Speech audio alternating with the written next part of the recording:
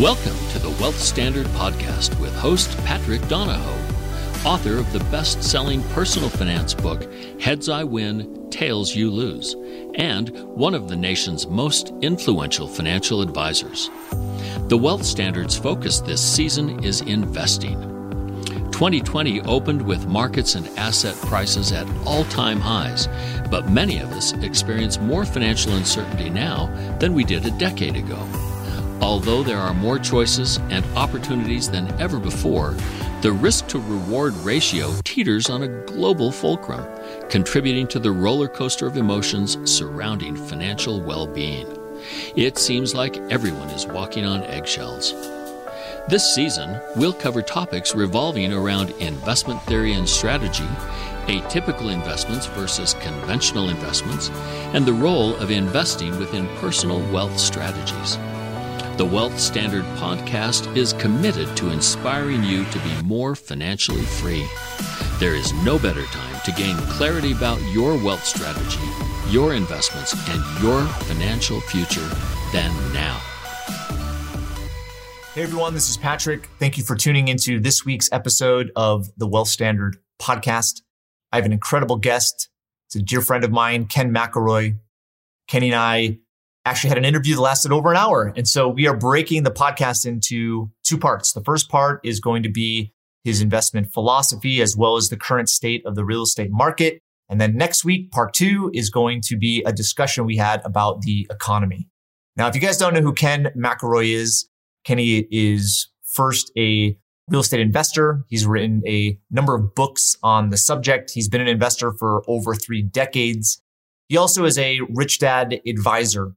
And what that means is he works alongside of Robert Kiyosaki, who is the author of Rich Dad, Poor Dad.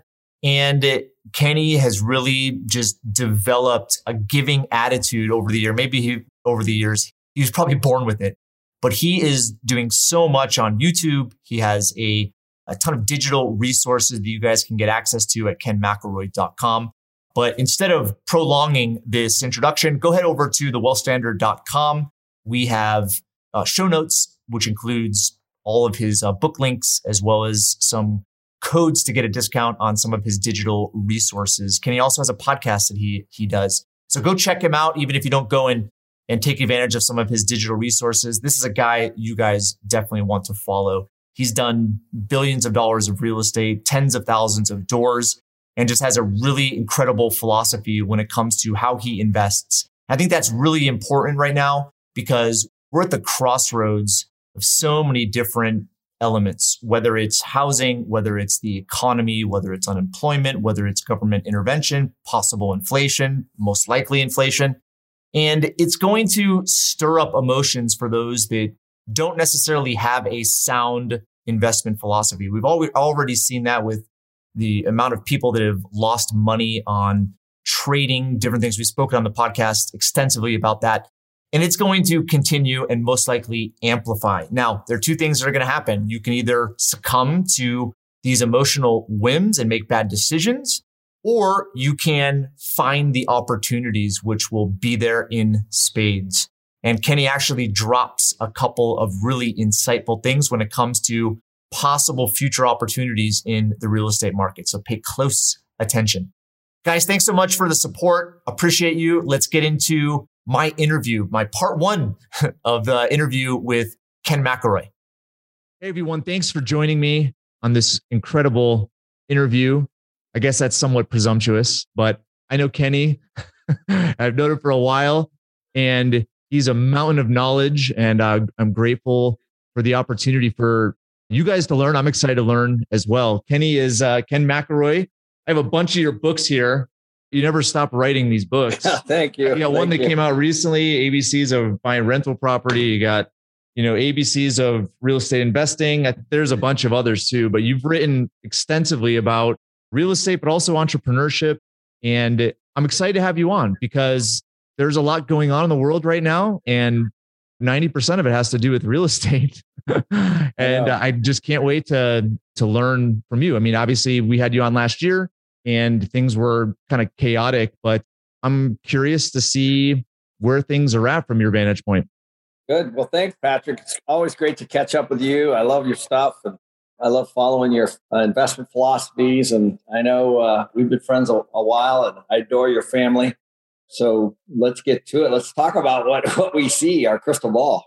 Well, let's start there. I think it'd be important for you maybe just to take a moment and describe your investment philosophy, like how you view investments, purpose, good investment, bad investment. Well, I think it's funny, like, might as well just talk current, real time, like the GameStop thing is, still a buzz, and how that happened and what happened and all of that. That's exactly what I don't like to do.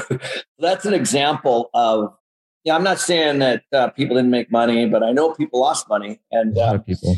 And so, in my opinion, that's a bit of gambling. That's throwing your money into something and hoping that it goes up. And that's not at all what I do. That's what we would call a capital gain strategy. That's like flipping a house, although obviously that would take a lot longer. Buying something, hoping the market takes it up, and then selling it. I'm not saying that you can't make money that way, but what I'm saying is that we don't know what's going to happen. You don't know if the market's going to crash next month, next year, going to keep going. People have very strong opinions, however, on that. And that's what actually gets them in trouble. And so what I like to do is I like to buy for cash flow. And so all of my deals, Patrick, as you know, are cash flow based. I don't have an exit philosophy. In other words, I'm not trying to time anything. So what I'm trying to do is I'm trying to buy an asset. I'm trying to use other people's money to buy it, the bank or investors or whatever. I'm trying to make cash flow so that everyone gets paid. And then I want the occupants or the tenants or the residents or whatever you want to call them to pay it off. And then I want the tax consequences from that, and I want to hold it. And so it's a lot slower strategy. It's a lot harder. It takes a lot more knowledge. You have to have a lot of experience to do it well. That's my philosophy. And it's proven to be a good one. When you can get a tenant to pay off your asset, why wouldn't you? Right. So that's it in a nutshell. I think also adding to that, you have some predominant, investment purposes, right? People invest for capital gains, or people invest for income, for cash flow. And I look at the end result being unknown to most people. They don't ask themselves, why am I doing this? Why am I doing that? But if you look at income, if you look at cash flow that produces month in and month out, right? That impacts what I think people are really after, which is a better lifestyle, right? And capital gains is, it's a short-term strategy. And also it has a lot more risk associated with it. But in the end, I think if people question their motives and their purpose, they would think twice about putting a lion's share of their wealth into that type of strategy. Yeah, that's right. And, it's really interesting if you just take it in bite sizes. So what I did, my very first thing, Robert calls it financial freedom, so he kind of branded it. But when I was getting out of university, that was my first thought. Okay, at the time, my expenses were super low, like $2 or $3 grand a month or something, right? And I was like, okay, so how do I cover that? How can I cover that with cash flowing assets? And then from there, that would be my first step at financial freedom. And, like most people, though, I started buying bigger houses and better cars. I'm driving around an old Volkswagen when I was in college. And there are things that you want to help your business and all that. And so your monthly expenses do go up. But my philosophy never did, which is how do I generate enough passive income to cover my monthly expenses? And then when that happened, Patrick, everything changed, because all of a sudden was like, okay, now I can do deals that I want to do. There's no real pressure on me. My bills are covered. And so now what do I want to do next? And that's when I started to build my business and start to create other streams of income like that. And of course, that's all I do now. And now I have all this passive income, and, the deals keep getting bigger and bigger and bigger. But the core philosophy, first, it was me. How do I become financially free? Then it was my company. How do I generate enough passive income in my company to make it financially free so I don't have to be there? And so that's really been my philosophy. It's been the same the whole time, is the cash flow philosophy, covering your expenses so that you can now take a month off, take 3 months off. As you know, when my kids were in spring break, fall break, summer break, whatever, I took that time off, period. And so I never worked during those periods of time. And that was because of this philosophy. I had money coming in. Well, there's, whether it's Abraham Maslow or other sociologists, psychologists, right? They they've narrowed in on this motivation of human beings. And I think some of the first motivations that people are after is certainty, right? They want some foundation that they can count on. Capital gains is not that strategy. Cash flow is, especially of education around developing that. And when you start to establish those foundations of certainty, right, then risk or uncertainty, the variety of life, going on vacation, buying a car, trying this with business, trying that with business, it becomes more digestible, especially given the fact that not all experiments work out, not all bets work out, not all risks work out. But if you have that foundation of certainty, you learn from it, right? As opposed to be taken out of the game from it. Yeah. I mean, I think a lot of people work their whole lives for that certainty. They do it differently. They put their money in 401ks or IRAs or hand their money over to wealth managers. That is the whole point. The whole point is that's what they're selling, is they're selling future certainty. I just decided that I didn't want to hand that off to other people. I wanted to do it myself. I wanted to learn myself.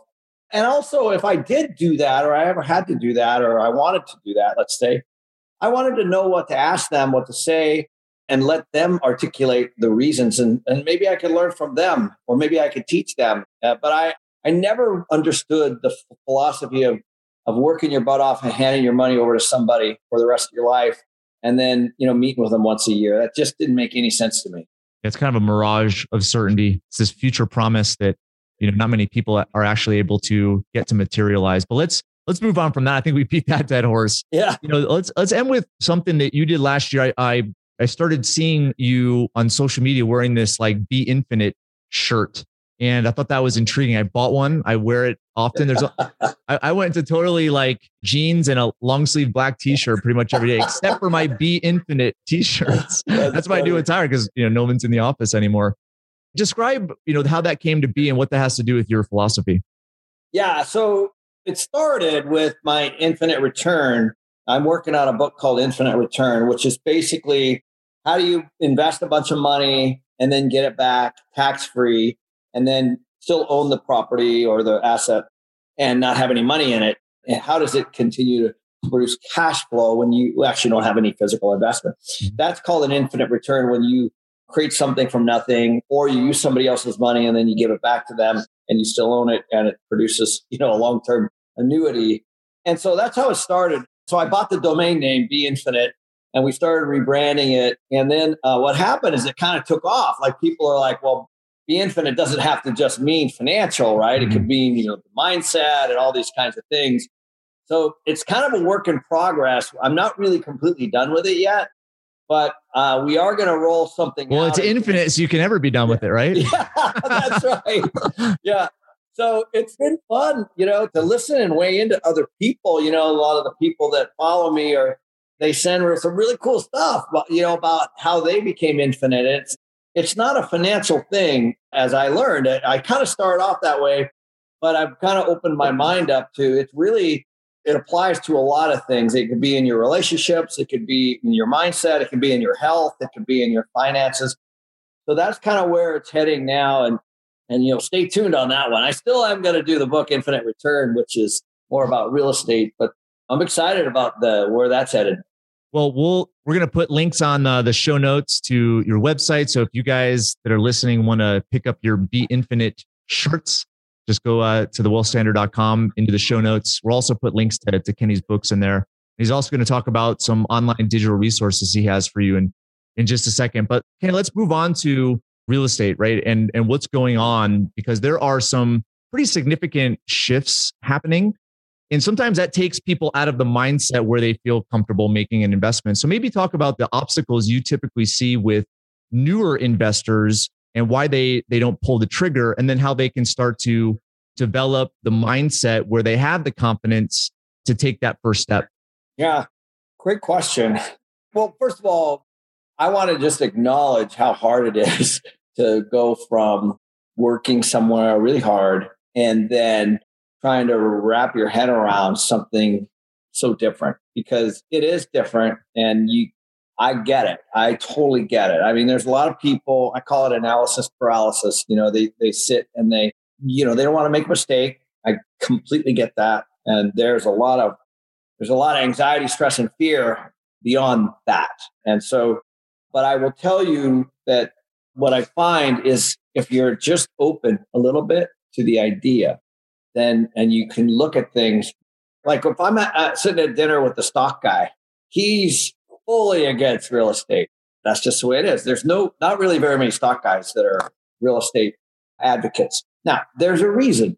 It's a financial reason. Obviously, they get commissions and all that kind of stuff. And I'm not saying that it's wrong to be a stock guy.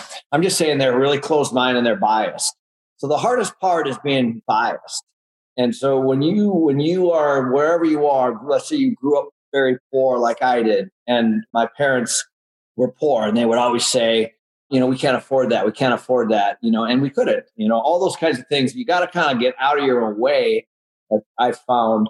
And so that's kind of the first step, and is backing up from the scenario and saying, okay, I'm in a bad relationship. Why?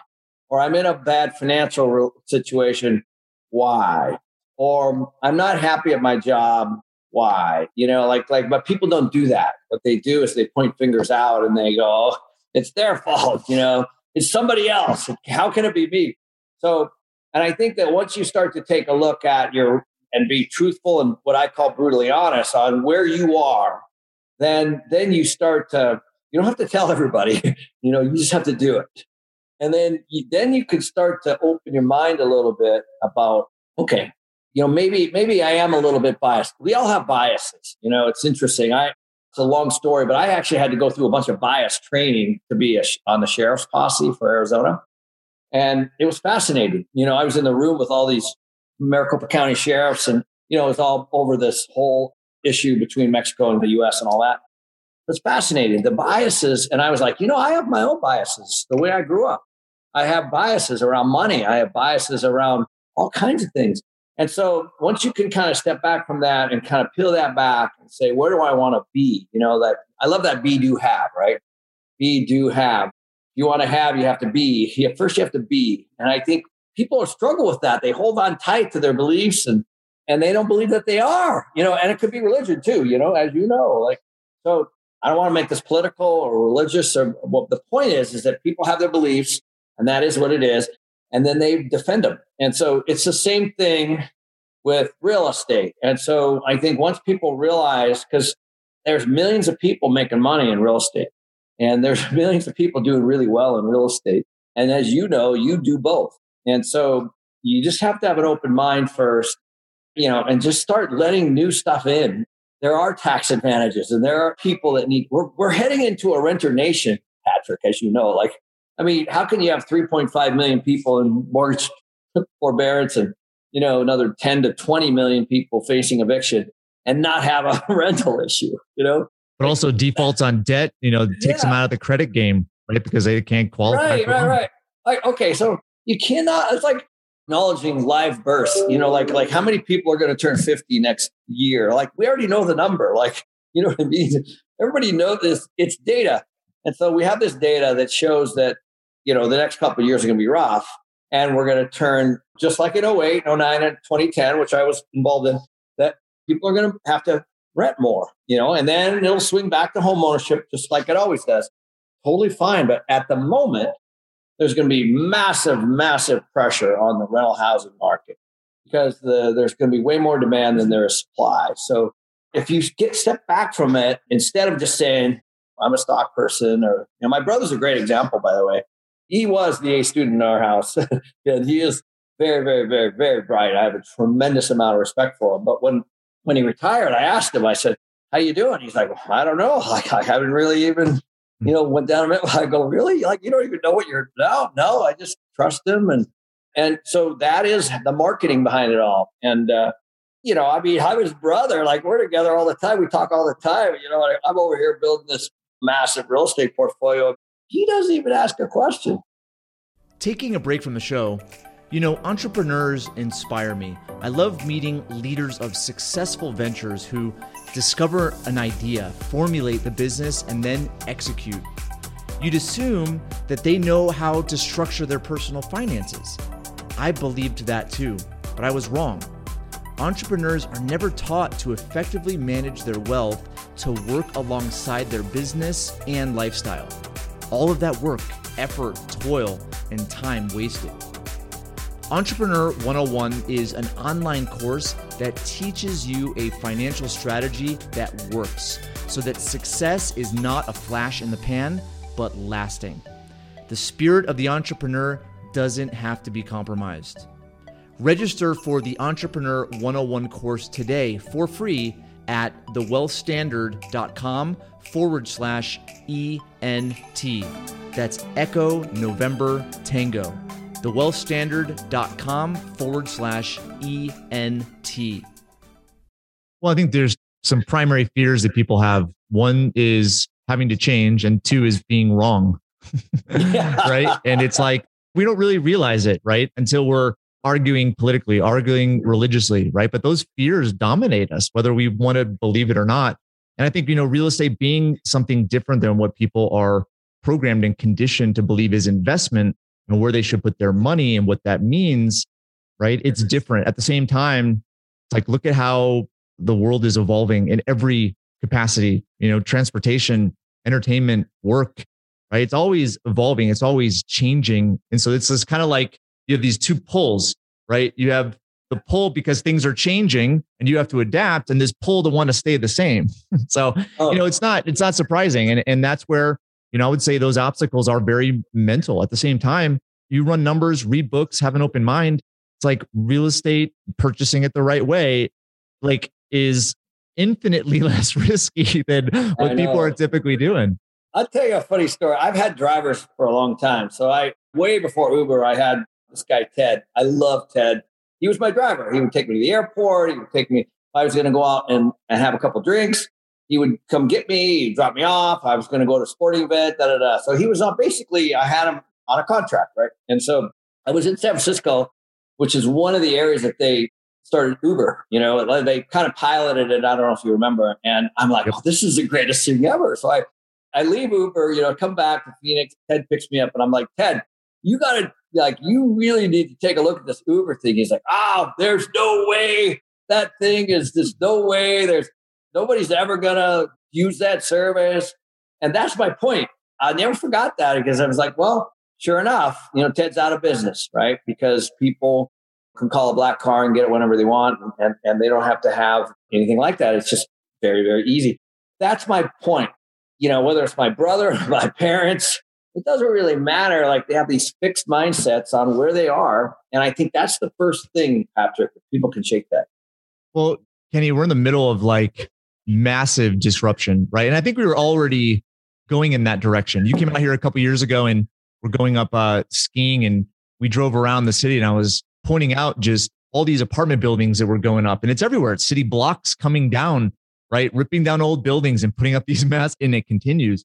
COVID obviously was one of those other massive shocks to the system. So how do you explain the impact that 2020 had on the real estate market, and what's going to be happening this year and maybe the near future because of it?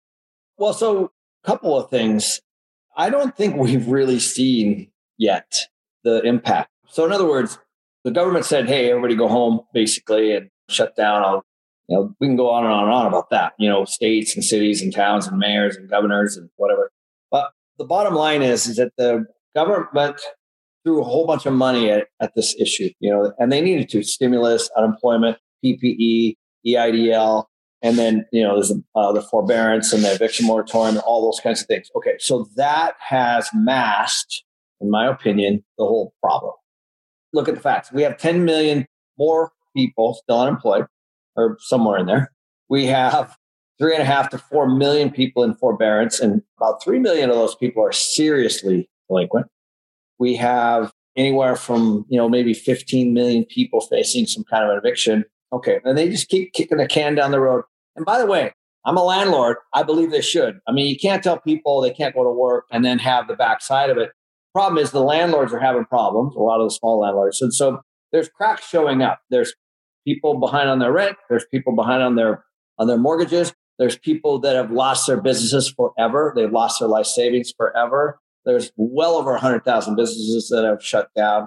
Cities are going to lose their tax revenues, and it's going to be a mess for years.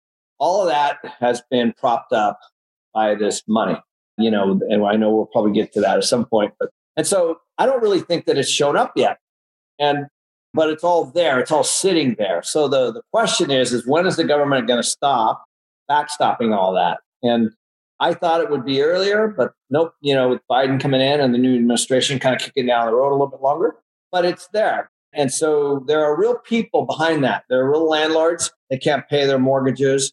There are real people that can't afford their cars, real people that can't afford their rent, real people that can't afford all kinds of things right now that they maybe financed. And so all of that's going to make its way. And also, I think businesses have changed the way they do business a lot. And so, you're going to have massive issues on the office building side. You're going to have all the malls are done, right? That was already happening. Stuff. Yep. Yeah. So we're going to have a very different economy moving forward. And I don't think that we've yet seen the issue. Yes, revenues are down. Yes, rents are down. Yes, returns are down. Not with everything, but yes, businesses are closing. Yes, people are losing money. But the mainstream media doesn't seem to be talking about much about that.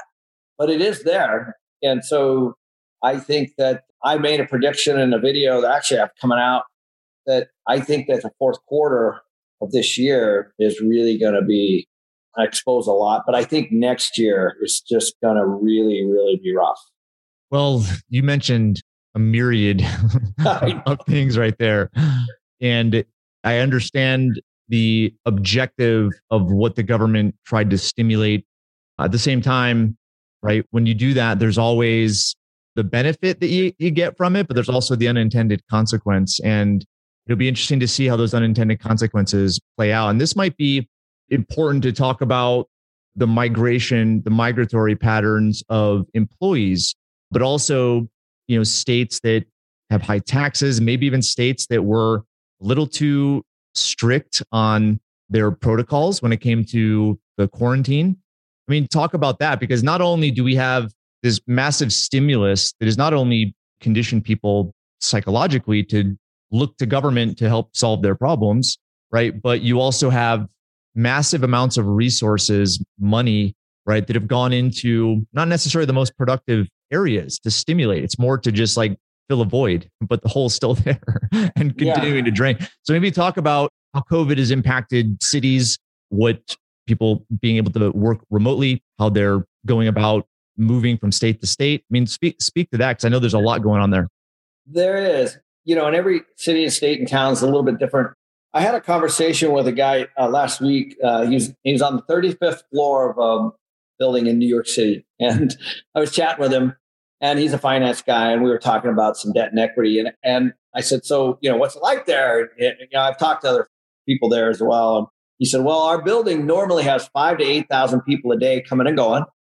And he said, the New York Times did an article on our building. They came and interviewed the door people and, the people and right now it's about 100 a day. And he said the hot dog guy out front usually sells about 400 hot dogs a day in the corner. And they interviewed him, and he's right now he's doing 10. And so just think about, just pick on that for a moment.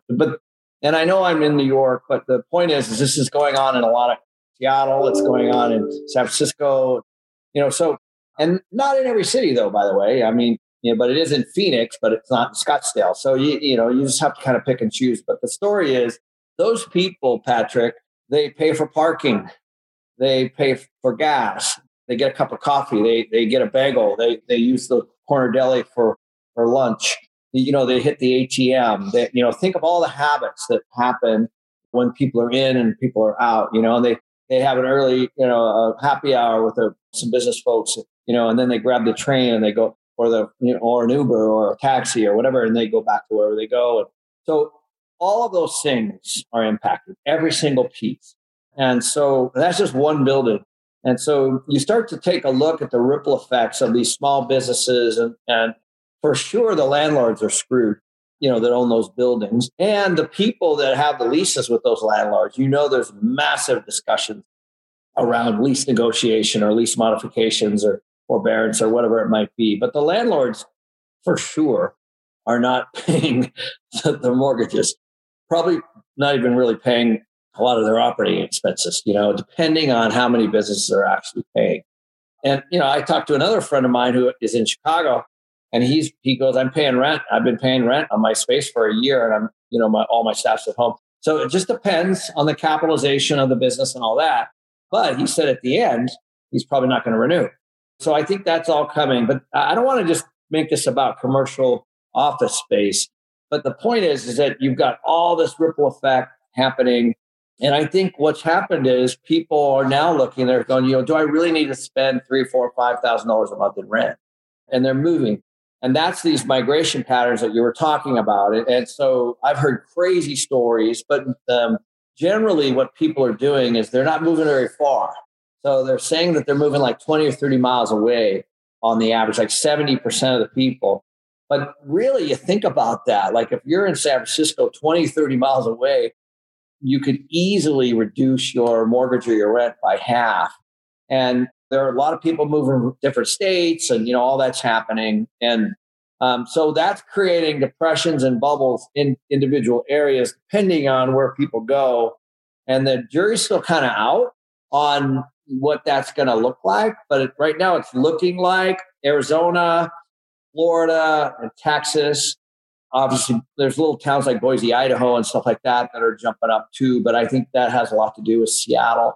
But people are moving around and they're looking for affordability. And to your point, low tax, good weather, all of those things. Because if you can Zoom, why not Zoom when you can save quite a bit of money a month? It's almost like a reverse commute now, right? You use your office, you use your home, and then you go to your office every once in a while, as opposed to the other way around, where you go maybe somewhere for a retreat. It's kind of the opposite.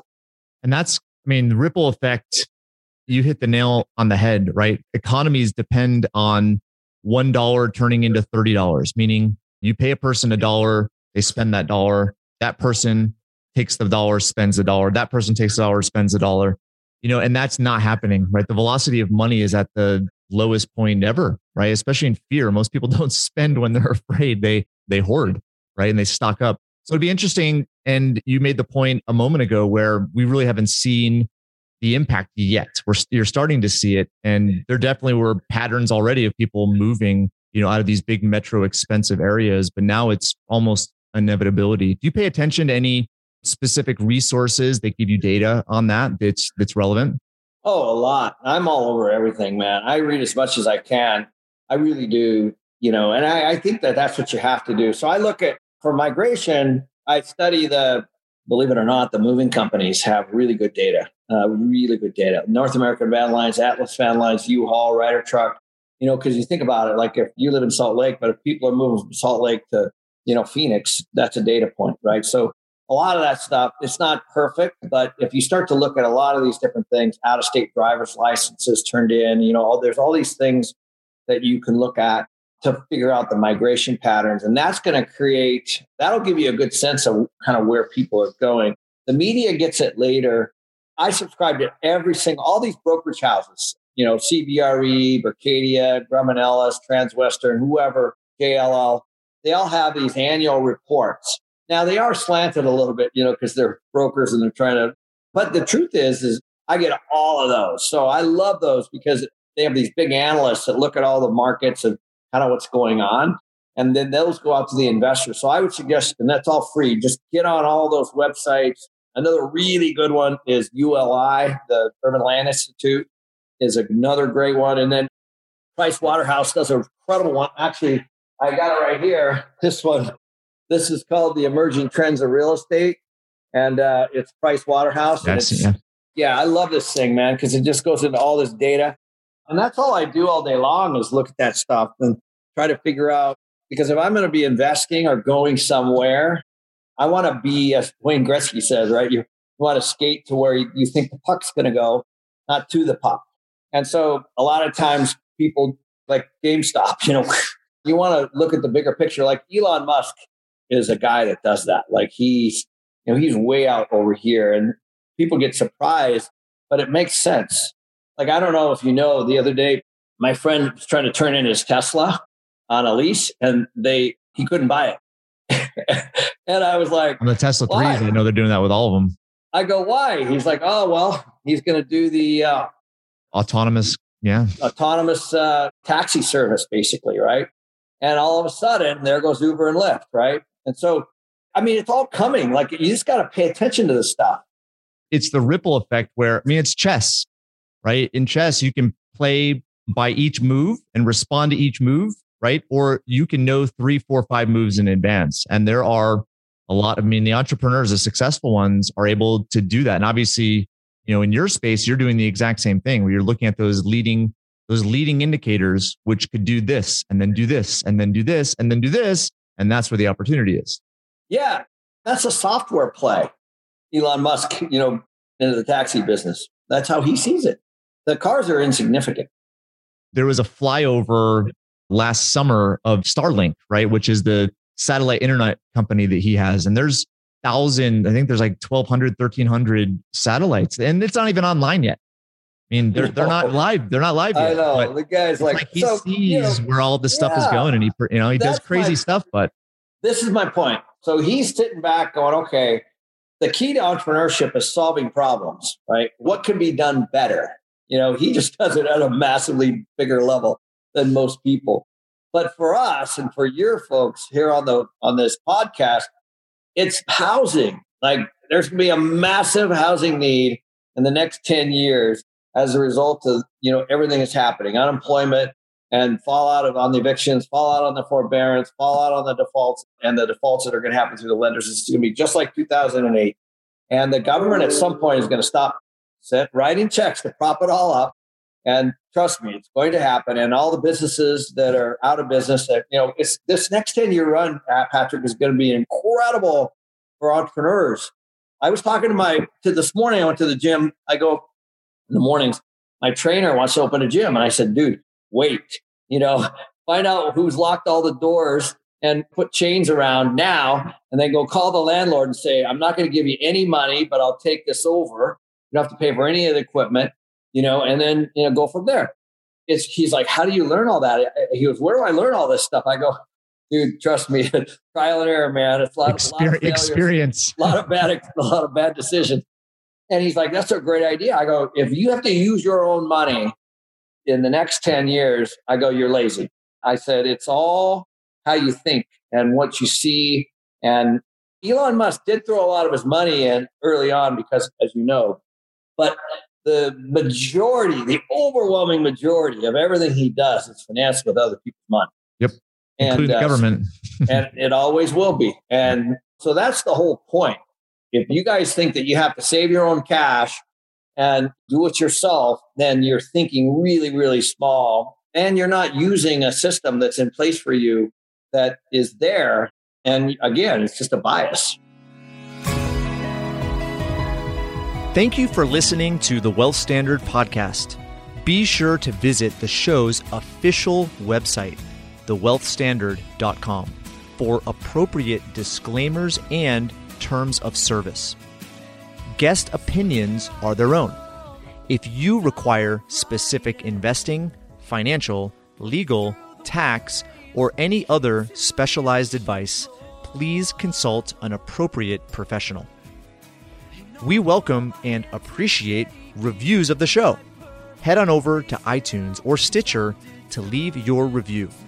And don't forget to subscribe to the show to get access to every new episode and exclusive interviews this season. Thanks again for joining us, and we'll see you next time.